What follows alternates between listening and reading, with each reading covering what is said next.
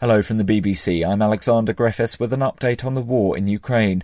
The UN Secretary-General Antonio Guterres, who's in Moscow to meet President Putin, has called for an independent investigation into reports of war crimes in Ukraine. Mr. Guterres stood alongside Russia's Foreign Minister Sergei Lavrov at a news conference as he made this statement. It is clear that there are two different positions on what is happening in Ukraine. According to the Russian Federation, what is taking place is a special military operation with the objectives that were announced. According to the UN, in line with the resolutions passed by the General Assembly, Russia's invasion of Ukraine is a violation of its territorial integrity and against the Charter of the United Nations. Russia's foreign minister responded, saying the fighting in Ukraine had been the catalyst for a great number of problems. He's speaking here through an interpreter. It seems that they're not very interested in negotiations, and they think that, as they were promised by those who call not to let Russia win, and those to call to defeat and destroy Russia, that those will continue to pump Ukraine full of weapons, in tremendous amounts of weapons. The BBC's correspondent in Moscow, Jenny Hill, says despite there being talks between President Putin and the UN chief, there's not much hope for an immediately positive outcome. There is little evidence that President Putin is serious about seeking peace. Mr. Lavrov accused the West of waging a proxy war in Ukraine by supplying the country with weapons. Mr. Lavrov did, however, say that he expected hostilities to end with a treaty, but that such an agreement would be defined by the state of fighting at the time. Meanwhile, Ukraine has criticised the decision by Antonio Guterres to visit Russia before seeing for himself the damage done in Ukraine. Yuri Sark is an advisor to the Ukrainian defence minister. It seems very strange that he first decided to visit Moscow and not Ukraine, because it is difficult to understand what exactly can he negotiate with Mr. Putin without actually having seen what is happening in Ukraine. The UN Secretary-General's visit comes as defence ministers from NATO and European Union countries are meeting in Germany to discuss further military aid for Ukraine, something Russia has repeatedly warned against.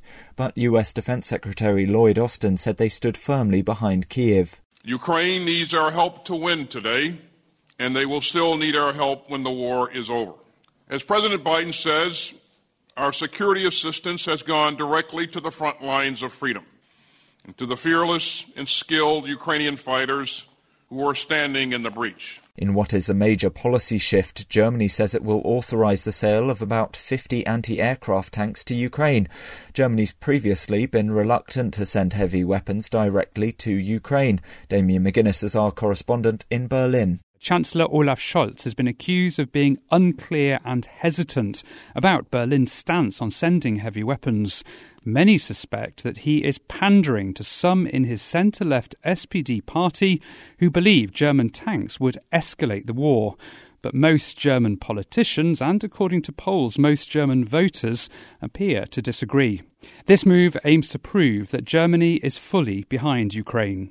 And in Ukraine itself, Russian forces withdrew from the north of the country at the beginning of April, but in border areas there continue to be mortar shell and grenade explosions. The BBC's Yogita Lamaya has had exclusive access to Senkivka, the last Ukrainian village just before a three-way border crossing between Ukraine, Russia and Belarus. Once the site of festivals celebrating friendship between the three countries, the town is now a front line in the war, and its residents describe splits between families on all sides of the border.